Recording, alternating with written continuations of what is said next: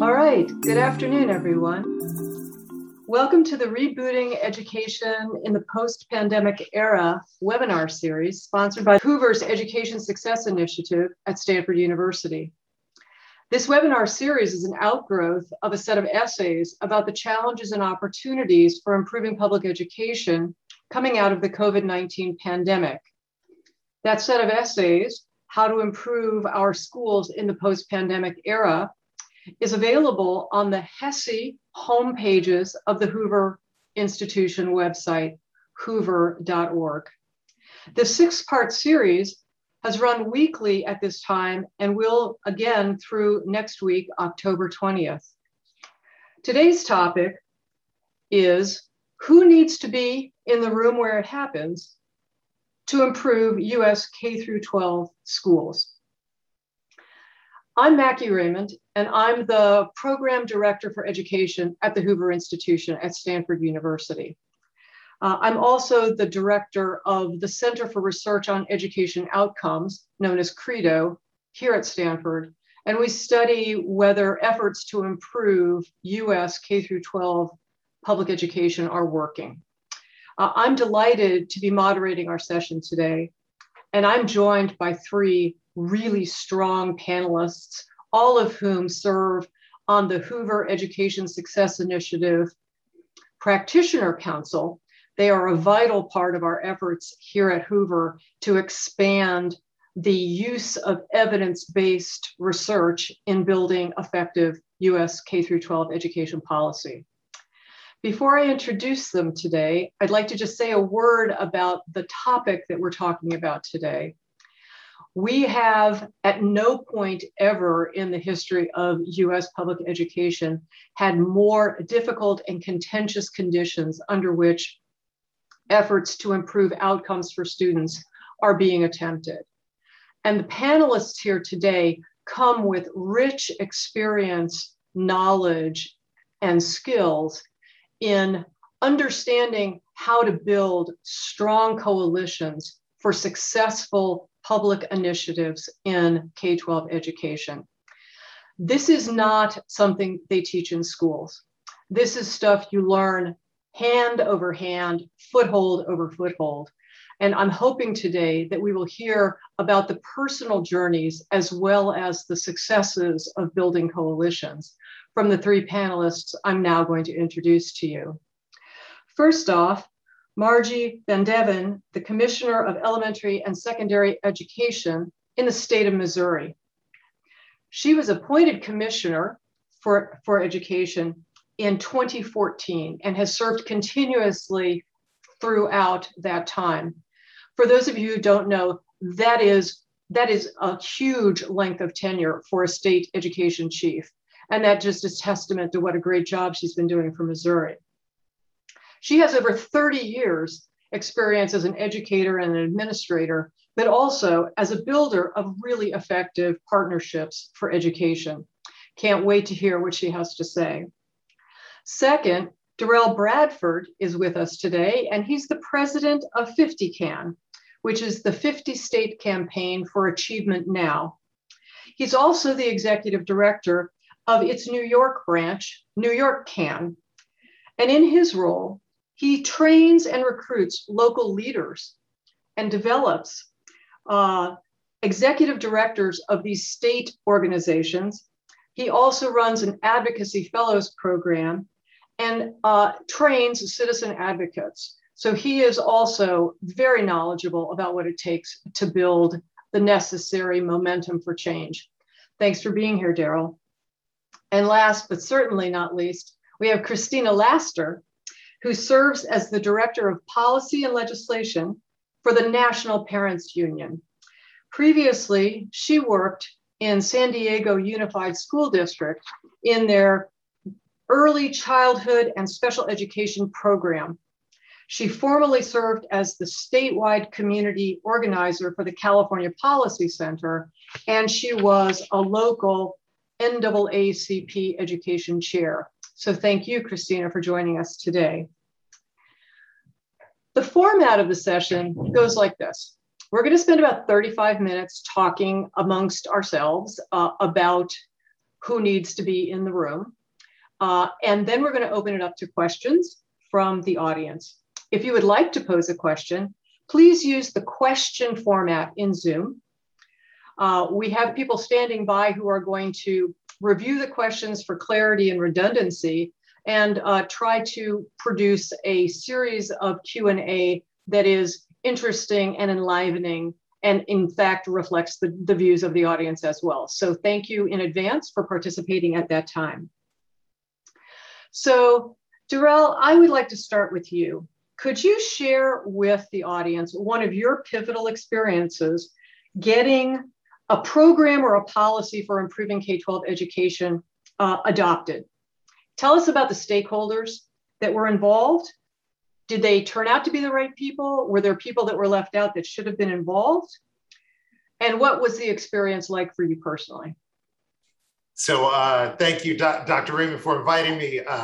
I'm glad that nobody else has anything to say because it'll take like 35 minutes to answer that question.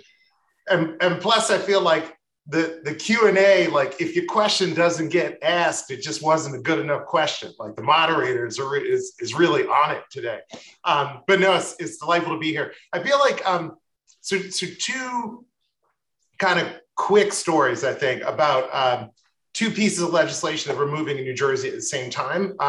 And I sort of had the good fortune of working on both of them. So one was like a tax credit scholarship program for kids for low-income kids in some of the, sort of richest, but like lowest performing school districts at the time, in the country, really. And that was like a thing I'd worked on for a really long time. And it died on like the 2-inch line. And it out of its death was born another piece of legislation called the Urban Hope Act, which introduced this sort of quasi charter school in Camden, right? Of which there are several, and they're very, very, very good schools. The coalition was unusual because it was uniquely bipartisan. So we had like lots of sort of like the constituency was with us. So like moms and dads of color, for the most part, living in places like Newark, Camden, Patterson, Jersey City, all these other places, sort of paired off with like choice supportive Republicans and like rim Democrats. So like blue dog Democrats who had a sense that like they were paying for very expensive schools that kids were going to, like via high property taxes, and were against that and wanted to see sort of like something different actualized. And in the end, the failure to get that over the finish line meant that this like a power broker in the New Jersey Democratic Party wanted the thing for Camden, and that's how the thing for Camden got done. So in this one instance, I guess you see like this unusual coalition. It's like tripartisan coalition. And in the end, you just get demonstrated that like legislative leadership or like party leadership matters a great deal because that guy wanted it and it got done. On the other side, just sort of much more quickly, I worked on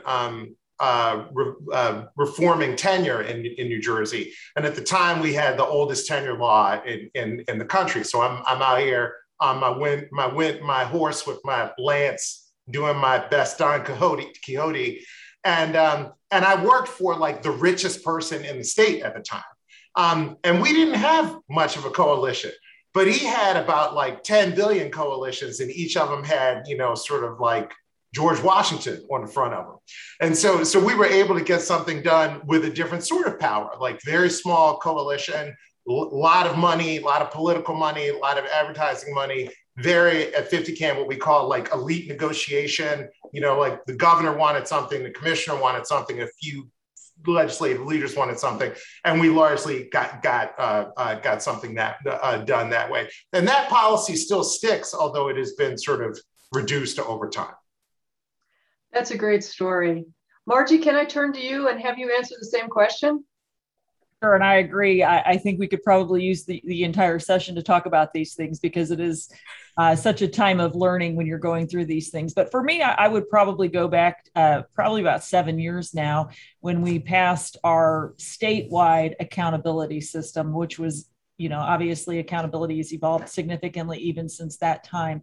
But originally, when we launched that program, we got significant pushback, moved very, very quickly, got significant pushback, and had to restart. And so I think what we're talking about today, this experience will inform quite a bit about what I'll be sharing later. So what we did on the restart to really gather the coalition was and when you're talking about state accountability systems and what makes a great school, a lot of times you start getting into technical numbers and that sort of thing.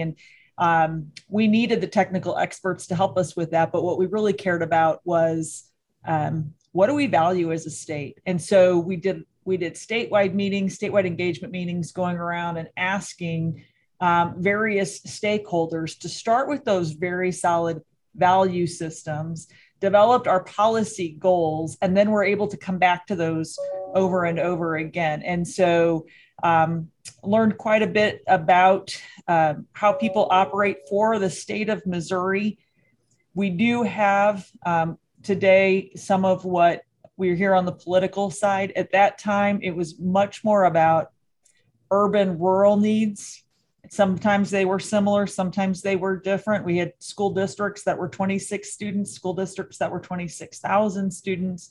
And so how do we make something work to improve opportunities for every single child? Because that was the primary policy goal that we needed to come back to, was really establishing the state expectations for every child in the state to have a quality education and to move forward. And so if you're doing that, how does this play out in one of our smallest rural districts? How does this play out in the urban districts? And then who needs to be at the table to help inform that policy? So I think we did that was a great start for us in helping build. It was not just educators, it was parents, it was students. I think we fell a little bit short on the business leader side. That is one area where you'll hear me talk about probably later today, that importance of getting business behind what we're doing and understanding. But the parents, the teachers, the students, the school leaders were all very, very influential in the direction that was set. Thank you. And I particularly like the broad base of those stakeholder groups, because that's not always the numbers that you see. So interested to hear a little bit more as we go on today. Christina, can we hear from you as well? Yes. So I want to acknowledge that, parents in the community recognized in policy and decision making, they were listed as stakeholders, but weren't treated as such. And so early on as an organization, we really wanted to bring the parent voice to the forefront in a real way that impacts decision-making processes and on every level. And so we looked at how to bridge the gap between that community organizing and the law and the legislatures. And do parents really dynamically understand what is taking place, or are they just in the room being talked to, at, or about, right? So we were able to successfully engage with the current administration on making sure that parent stakeholder groups are present when decisions are being made about education, regarding funding, regarding what was happening with the pandemic, whatever that may be. One specific example that I do have with regards to bridging that gap between organizing the law and lawmakers and parents as key stakeholders to their children's educations was when the top-down decision and appointment was made for Cynthia Martin from San Diego Unified School District. I understood dynamically the parents' experiences were not making it to Congress, and that Congress needed to hear from the parents that actually were under her leadership and knew dynamically the experiences that their children were having in schools prior to them making the ultimate decision to make her Deputy Secretary of Education. So we spearheaded a campaign around having the parents' voices come to the forefront, really acknowledging and respecting that their experiences were authentic, they weren't making it up. And then really just in national coalition with other community organizers and other organizations, being able to have meetings with the HELPS community committee, being able to have those legislative advocacy types of sessions where parents were in them and able to say, I recognize that you're an elected official. Some of us, we're talking elected officials that were our congressional reps too. And we're saying that this is what we desire, right? Those top-down decisions can't be made around our children's educations without us in the room. And so we'd like for you guys to really consider what we're saying. I think that although she was appointed, we were able to bring parents from the trenches and the community straight to the White House to say, look, here are the parents. Let's have a real serious discussion before any decisions are made that are going to impact the entire nation. Thank you. Well, that sounds like it was an extremely influential exercise that you took your parents through, and hopefully was beneficial for all parties concerned. My next question is actually for all of you. As you consider the national landscape, what would you say, which stakeholder groups would you say have had the most influence in driving change? And I would really like to limit this to the positive change for school improvement, not necessarily a continuation of the status quo. And I'd like to know whether you think earlier successes for some stakeholder groups means that they are more or less willing to form coalitions with other new emerging stakeholders. So the question is really, who's been the big dogs up till now, and what does it mean for building broader based coalitions now? That's the question. So Margie, could we start with you this time? Sure. And, I don't think I'll name specific groups in this particular forum, but I will talk about what I see as those groups who came together to drive the most positive change in our state. And I think it is those groups who are specifically representing students. And so when we talk about change that needs to occur, and we are thinking about how every policy decision that we make will impact the success of our children, and we talk about policies that have clearly identified making sure we're paying attention and breaking out the data by various demographics, I think that is where we have become very, very cognizant of what we're doing and impact, and looking at how that impacts these various student groups. And that doesn't happen without those groups coming together and saying, this is what we need for these children. So I think I will say that part, and let me repeat the next part, because that is a little bit different than. Well, so the question is then, do you see as we are moving forward that there needs to be a broadening of the stakeholder coalition that you just described in order to take on future issues and policies? So yes, I think if they can come together to think outside of just that one group, because that's what we really want to focus in on. If you hear from one voice, people do tend to come back and say, well,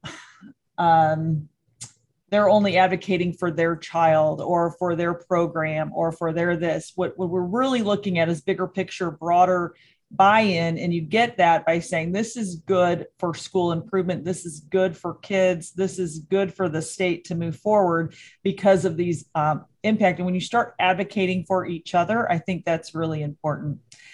The one thing I will say about some of the coalitions who come together is also the messaging that they can work together on. And if they all start talking the same talk, it just makes so much sense to everyone when they're out hearing from different groups about the same step that needs to be moving forward. And that comes through various groups working together on an organized front.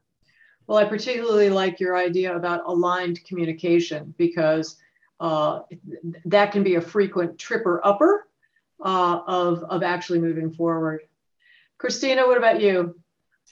So one thing I know that during the pandemic, parents really recognized right away was that they were not considered the special interest group that was to be part of the decision-making processes and part of the people that were heard. And even though we have been in coalition with organizations on the ground, really trying to establish our voices in a profound way, there was still that external thing that was taking place that kept on pushing back. right? And so it's very clear now to parents all across the nation, and especially throughout the state, as I saw some school board recall rallies happening, that we need to be listened to. We're not considered special interests, but our children are our special interests, and we have to be the ones to be a part of those decision-making processes.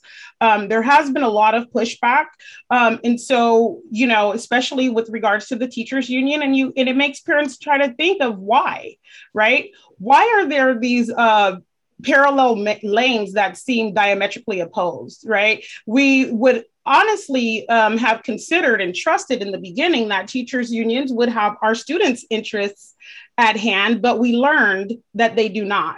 And so as parents began to really understand that they were not a part of the overall decision-making processes and that their voices would be considered, but that the union had a special seat, I noticed that coalition began to be stronger throughout parent groups, throughout organizations, throughout even civil rights organizations saying, look, this is not fair. This is not the way that people should be treated. And we should be considered the key stakeholders with regards to any processes or anything that takes place regarding our children's educations. So Darrell, you have two different seats, and so I don't know how you want to answer this question. Do you want to answer this question as the head of a state-specific action group, or do you want to take a larger, more broad-based view across all of the 50 states when you answer? I know you're trying to throw me a bone, given the rolling car crash that New York City has been. I'm doing what I can for you, but I don't know. I was going to try to keep it positive too. So I do want to say that on the positive side, I do think, and not just to big up a fellow practitioner, a member of the Practitioner Council, that the National Parents Union sort of rolling polling of parent sentiment has been incredibly important. Like, we haven't seen something that was so sort of consistent and targeted over such a long period of time. And I think that was extremely helpful to sort of framing the debate around like what was going on and who was getting what and who wasn't getting what. And on the opposite side of that, I'll throw this barb, and then I have like an actual point to make. You know, look, I wish I could write an email and get the CDC to change COVID guidance, or show up on Sunday morning talk and say 90% of people are vaccinated and not have to demonstrate anything about it, and have people be like, oh yeah, I guess 90% of people are vaccinated. Like, one of the things that was clear was that like there's a constituency of people who have power bestowed upon them by leading our education institutions.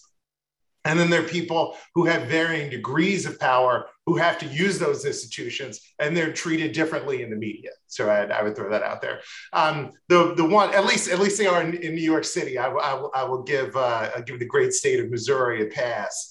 But the one other thing I would say, what has been missing, and I think is sort of essential in the media landscape about COVID in particular, is that as much as we're fighting over even getting people to acknowledge the fact that the effects of like now 20 months or more of disrupted learning are real, like you got to fight with people or whether or not you can call it learning loss or not, like that's a thing. There are very few people who are sort of asserting a positive vision for what we could be doing, given the cracks or of the, you know, that we see in our institutions, or the disruptions of the last one, because it's been hugely bad in many places, but it hasn't all been bad. And there are like many green shoots and families who found something that they did not have before, or who came back to something that they had before and love it more. And there isn't a lot of talk about trying to get there, I think, because, you know, if you're the press, like, nobody writes a story about a house that's not on fire, you know, so everybody is looking for two people who are tilting at one another, because that is a thing that draws readership. Well, thank you. Let me just take a moment and encourage the audience as you are listening to this fascinating set of conversation. Please, if you have questions, add them to the Q&A. We'll be getting to you in another 10 minutes or so. And we'd like to make sure that we give you the opportunity to participate in today's conversation. So getting back to our chat right now, one of the things that the work that the Practitioner Council and HESI did together in this set of essays that we created for the anthology about what to do coming out of COVID, one of the things that really became clear to me is that it's possible for very diverse points of view to come together and be respectful and civil in their exchange. That's step one in a process of building a joint solution that will satisfy people. And so the question that I want to ask here coming out of COVID is, what do you see as the necessary conditions for, let's just stipulate that we're going to start with civil and respectful conversation, which I know is a big step in a lot of places right now, but let's start there. What other things have to happen in order for us to come to a coalition that agrees not only that kids are important and ought to be the focus and the proving point of policy decisions, but also what specific solutions ought to be pursued? And so, Commissioner, I'd love to start with you because you're living this every day. We are living this every day. And what I will say is, and I don't mean to be negative on this one because we are staying, but your first step that you've put it, that first condition is huge. No, I mean, I get it. We absolutely have to come together and be able to talk, even if we disagree. And so for me, it's always that first step of seek to understand where are the various positions coming from? Because what we're seeing in, I mean, almost every decision that I have made or every decision it feels like we make or schools make, it is about a 50-50 split right now. I mean, 50% fully support it and 50% do not. And that is very unusual for me in my experience. I used to play the 80-20 game. You know, you usually had about 10% that agreed, 10% who didn't at all, and then 80 were kind of in the middle. It is a much different place right now coming out of COVID. And so the first thing is to get your first condition right. And that takes trust. It takes understanding, and it takes really seeking to understand that people really do. I think they all want the same thing, and they believe deeply about educating our children and taking care of our children. They just have very different viewpoints on how to keep them safe and how to do that. So trying to acknowledge that as the first step. Then what you do from there is going back a little bit to what was discussed earlier is acknowledgement of where the issues are. We have seen kids in very different places. And so trying to get a real sense of understanding, we just released our test results a couple of weeks ago. That was, you know, people found that fascinating in some regards. Others asked why we would do such a thing. But to us, getting some of those data points and understanding, for example, who had access to the digital resources that were necessary. That was, the digital divide is tremendous in our state right now. We're working to correct that. So what matters in an education today? That looks a little bit different than it might have pre-COVID. We've really got a sense of what does it mean to move forward into this world that we're entering today? So getting a sense of what it is that our kids do need to know and be able to do to be successful in this environment, not losing sight of the fact that they gained a tremendous amount of 21st century skills that they would have never gained in another environment, understanding that some kids thrived in this environment and some kids haven't even had a school experience or any kind of structure for almost 2 years. We're in very different places. So acknowledging that, setting a goal and understanding of what it is that we want to see for our children, and really understanding that in order to get there, we have to get to the first step that you were talking about, which is working together and seeking to understand one another. Let me offer Christina or Darrell an opportunity to jump in.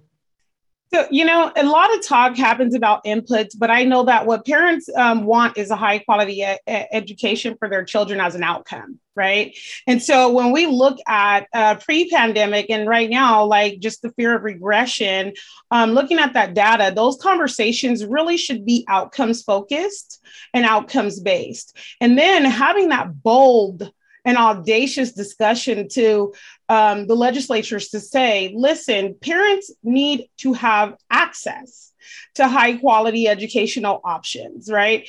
Parents do not want their children trapped in a failing school and then having to worry about what's going to happen with their upward mobility, what's going to happen with those lifelong outcomes. And so there really, really does need to be a outcomes-based discussion.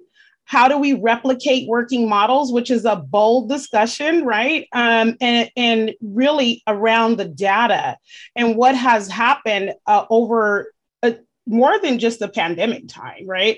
Before the pandemic. And how do we really start to look at shifting a system that has been inflexible, pretty rigid, and pivot to a model that's going to work?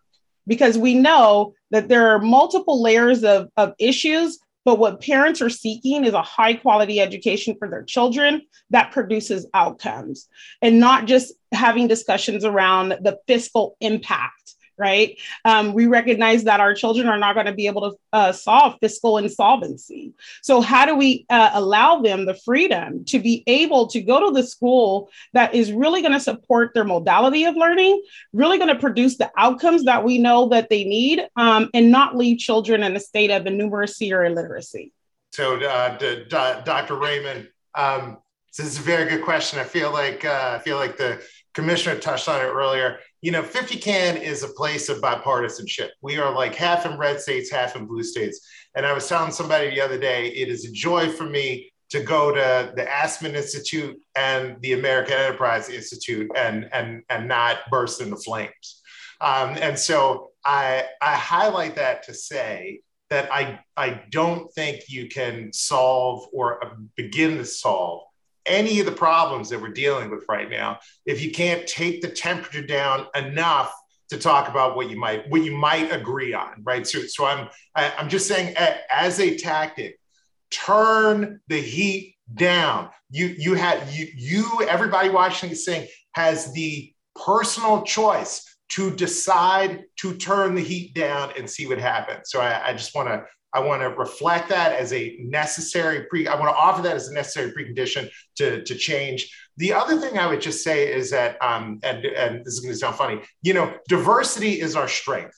And I think over the last year and a half, a whole bunch of people who were not normally engaged in the education question have come off of the bench and decided to be a part of trying to answer it, right? And they are people in schools, but they're also people out of schools. They're community groups, they're retired teachers, they're tutors, they're churches, it's business, it's industry, it's apprenticeship. There are all these other people who have made the landscape of education diverse and everywhere in a way that it sort of was not before.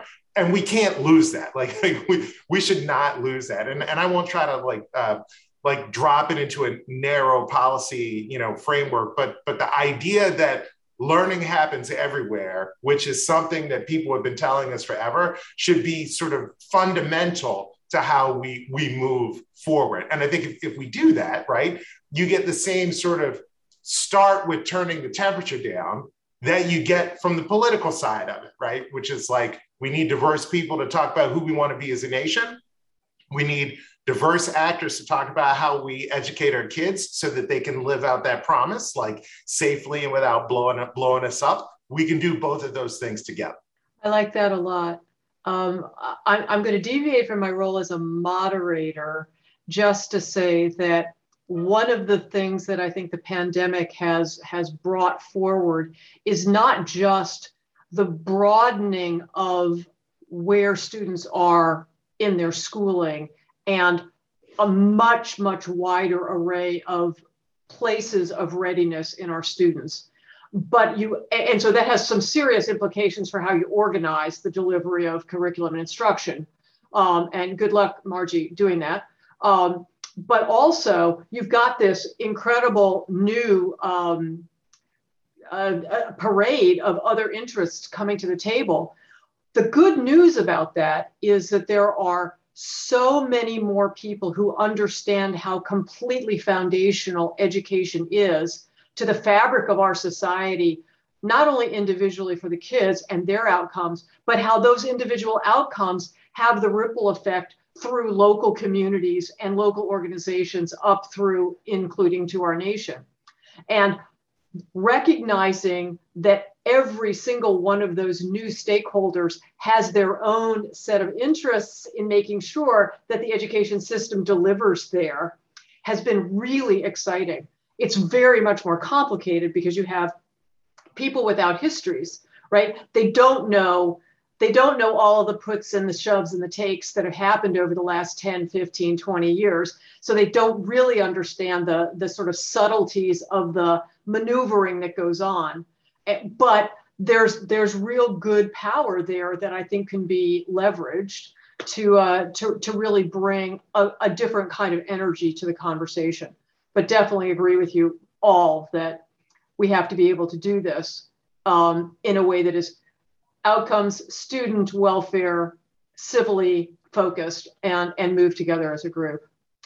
All right, we are thinking about some questions. If you guys are ready for that. Are you ready for questions? All right, here we go. Historically, the education system has consistently failed families from low-income backgrounds. What are the best examples we are seeing now of genuine engagement with families that have been left behind in earlier times? Christina, I'm going to start with you because I think you have some recent experience with this.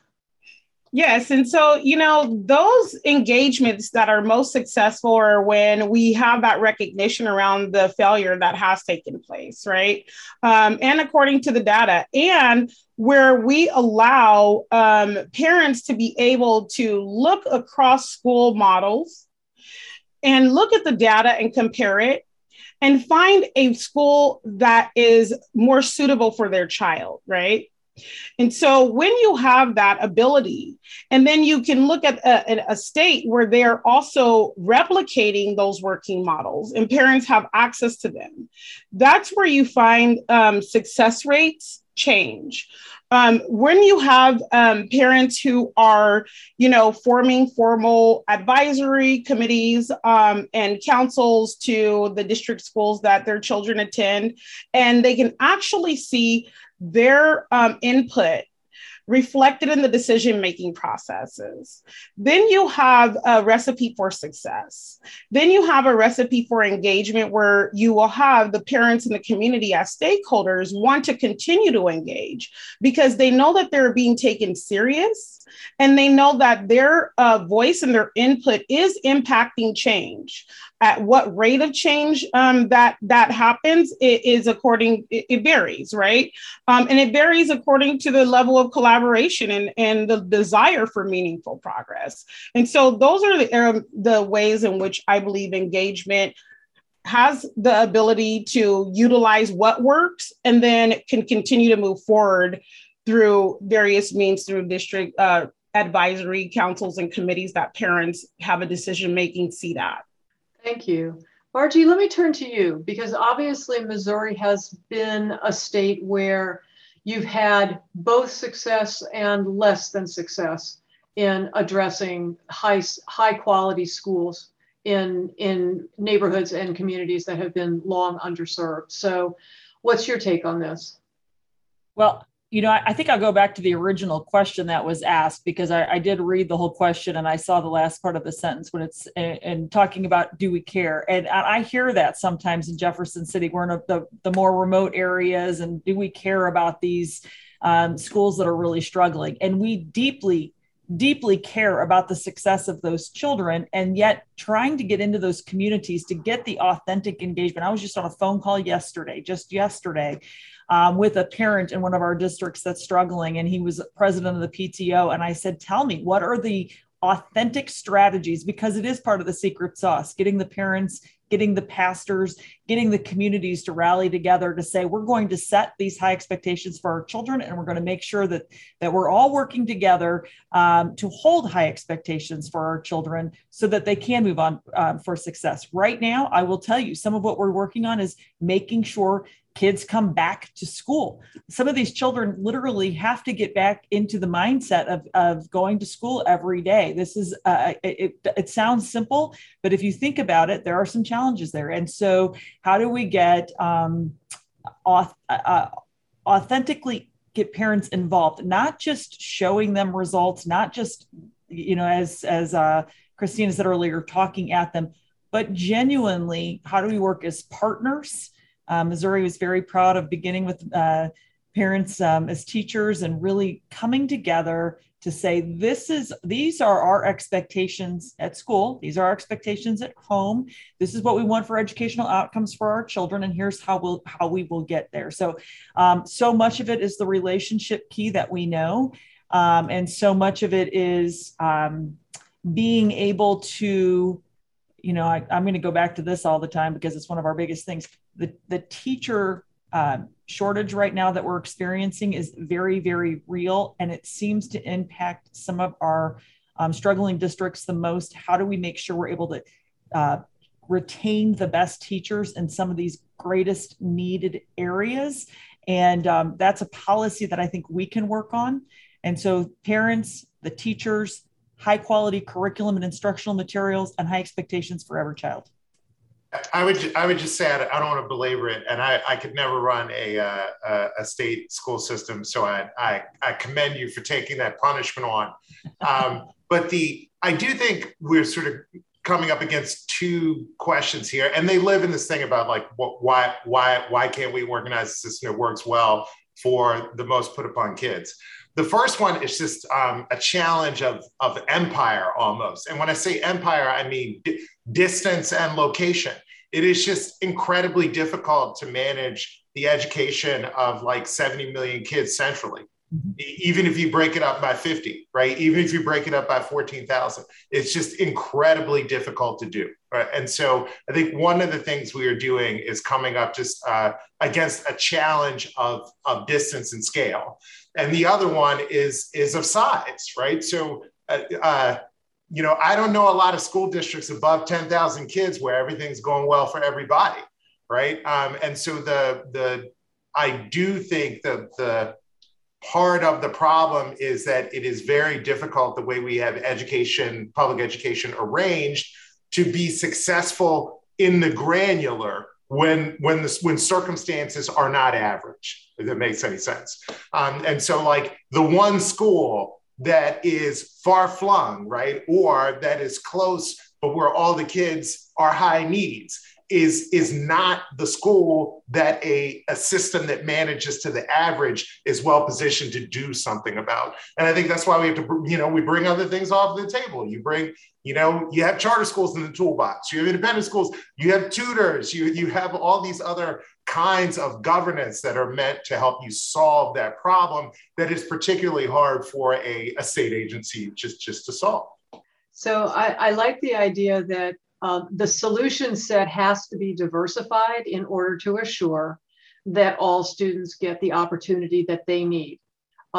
It does sort of beg the question about whether individual personalized learning plans have a viable strategy in our landscape today. And so I'm going to deviate from the questions from the audience to circle back to this group and ask them if they have a view about that, not just from the theoretical perspective, but from the practical perspective of making it work for kids. So Christina, what do you think? I do believe that individual educational plans work best with kids' modalities of learning, right? Really, the challenge is what is the capacity of the system to be able to do that, to offer each and every child an individualized learning experience. And so there has to be a look at the way that children are learning, what types of environments are most suitable for them, and offer those environments, whether it be personalized learning, whether it be, I see some questions in the chat about homeschool, right? Or whether that be, another type of hybrid model, right? But having all of those things should be able to produce some better outcomes than just having one thing, right? Just having that uniform, basic, type of education that looks at all children in the same way, and perhaps some special programs within that may be accessible to some, but not all, right? And so we need to really look at the way that we offer various learning environments for various styles of learning, and having that plan is going to be able to determine how to best educate that child. What is it that they need, right? Then if you have a progress reporting system around that, you can see where the children are and what is it that they need to pursue further progress. And so I think that is a good way to even just start to assess the needs around the modalities of learning of the students that enter into the educational environment. But we do have to really look at the challenge of the capacity of the current education system to be able to produce that. I would like to, I know the commissioner does not have to deal with these dreamy talk things. This is dreamland. She's very focused on the practical. So I want to acknowledge we're going to dreamland. But, you know, on the one side, I just want to say that, like, again, this diversity thing I think is really important, because one of the ways that districts, right, or state education agencies deal with individualization is through selectivity. So like magnets, G&T, these other kinds of things, like I'm supportive of those things, right? Because that is how that type of governance does specialization. But the other thing I would just say is, like, again, Fantasyland. So this suit, I haven't worn it forever. I'm happy I can still fit it because I've been inside for like a long time, right? And it's a custom suit and it wasn't that expensive, and I got it online, right? And so like I went to a place and they measured me, and I picked some stuff and they sent it to me, right? And the only reason why that is relevant, and trust me, it is relevant, because back in the day, there's no way I ever would have been able to afford a suit made just for me, right? And over time, enough people like tried it, did things. Obviously, you get computers and a whole bunch of other things involved. And eventually, it's not cheap, but it's much less expensive and available to more people. And I think the question of personalization at scale is a similar question, right? Right now, it is incredibly bespoke and individualized. And so if you're rich, you can get it, right? Or if you're incredibly industrious, you can get it. But we haven't crossed the threshold of relatively inexpensive and widely available. And I think we can do that. We just have to decide we want to finance such a thing, right? Get a universe of early adopters to help us trial it, right? Roll out something to the world so more people can trial it, and then we see what happens. So I think there are plenty of positive examples about how we can get to something that is both widespread and individualized. Yeah, that's great. And I will say you hit on it. It is a dream, but I think it's possible. It's just the operational. You both talked about that. Operationalizing these things is a challenge. Once the pandemic hit, we immediately launched a task force on competency-based learning because we knew kids would come back in very different places, and talked about what that could look like. And we're still very engaged in those conversations, but it will probably have to start with pilot schools to do that. To do that statewide out the gate, we have found might be a bit of a challenge, but it just really makes sense. We talk about why kids love gaming so much, because they know where they need to be to get to the next level, and they're happy to go there. And if you outline the plan for them and you help them be the directors of their own learning and see what they need to do to get there, it just makes sense. So we're focusing on that. We're focusing on a lot of the apprenticeships and hands-on, giving kids really project-based learning, all those things that you talk about, but pulling them into one house. We kind of joked that we celebrated our bicentennial this year. And so people were reflecting on the one-room schoolhouse. And I said, yeah, maybe we could do the one-room schoolhouse and then bring it back to the one-room schoolhouse, because it's real possible that our kids, our teachers are equipped now to learn to find where students are and help them get to the next level. But some of it's structural. So that is possible. Structural is possible. It just takes a while to do it. Well, what I like about what I'm hearing in all of these answers is that it starts from the commitment that we have to. And rather than acknowledging the constraints that we face now and making that the answer, we're saying the constraints are the things that we have to address in order to recognize this value of making sure that every single student's needs are identified and addressed and met, and they are brought forward so that they can have opportunity. That is a very different shift. I have to say, over the last 4 years, this has been a huge shift. And while I think the pandemic really put that on steroids, I did actually see some of that conversation starting before the pandemic. It took on an additional level of incredible urgency in the last 18 to 22 months. But still, I think there's a long road ahead of us. I would love to return to one of these questions that relates to it. I wanted to know if you thought that the available data that we have about how students are doing is going to be sufficient for us to have the conversations that you folks have just been having. And so, I'm a data nerd, and so I like the data, but I also recognize that there's not much that we can do with the data that we have, I think. But is it sufficient for the conversations we need to have right now? And if not, what additional data do you think we need to have on students and contexts in order to be productive in these conversations? Commissioner, can I start with you? Sure. Is it sufficient? I'm kind of like you. I like the data. And so I would say it's not quite sufficient. And we've been very careful to talk about the data that we did release, that it is one data point and it should be treated as one data point. And although we had over 90% participation rate, and we did require a standard administration of that, where we required students to be, that test to be taken in the classroom, which is a little bit different than I think some states may have done. We still feel like it was, the year was so disruptive that we can't say that there's anything standard about it. So what we did try to do with that is to attach various data collections, because as you have to know what you want to know before you start collecting the data, or it's really hard to go back and get it. But we wanted to know what was the impact of the delivery mode. So we did try to find out the primary instructional mode for each child. We did try to talk about the availability of high-speed internet access, those sorts of things. And now we're going to be working with our growth model to be able to better quantify what that learning loss could potentially look like and how it impacted various populations.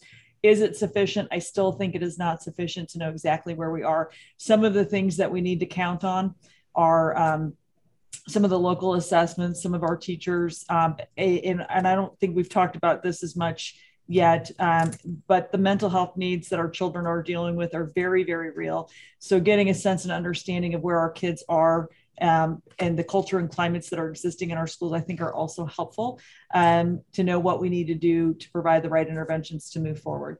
Either of the other two want to add to that? Well, then I'm going to add one last question before we wrap up. And it's a little bit of an abridging of some of the questions that we received. We've talked about the fact that there are people with power, there are groups with power, and that the pandemic has broadened the number of folks who want to be at the table.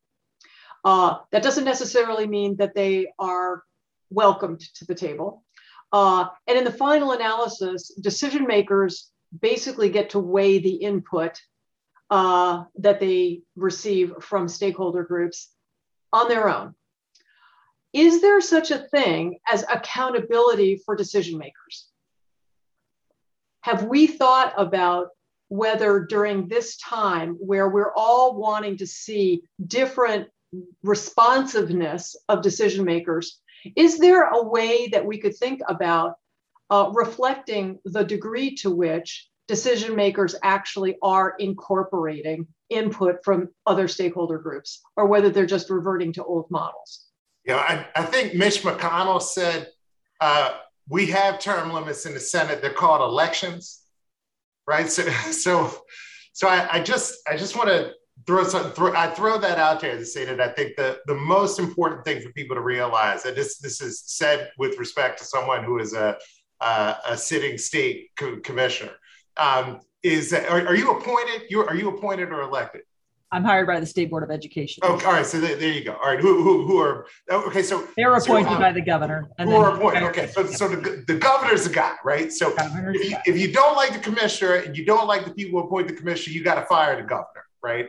And I highlight that to say that same thing in New York, right? If you don't like what's going on, you got to fire the mayor, right? So it is incredibly important that people actually, it's like, lots of people are just like, we got to get politics out of education. You can never do that. The education process is fundamentally political, right? So that is the first sort of Yoda, like you must unlearn what you have learned moment, right? And one of your instances where you tell people that you want to be heard, and if they don't hear you, you can punish them is in an election, right? So I just want to highlight that. You can also replace them through an election, right? Which is another way to kind of do this. I would just say that, like, if you don't want to be in the election business or the passing laws business or the raising money for campaigns business, you have to be in the exit business.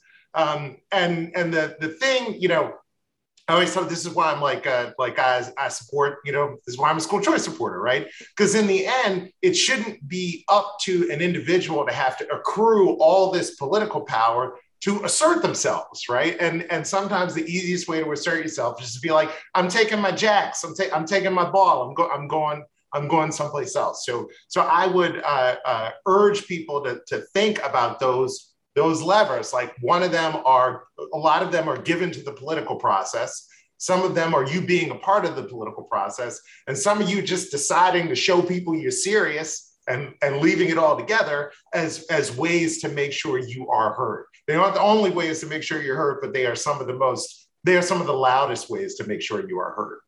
So I'm going to jump in here and quote a book that I loved when I was a student.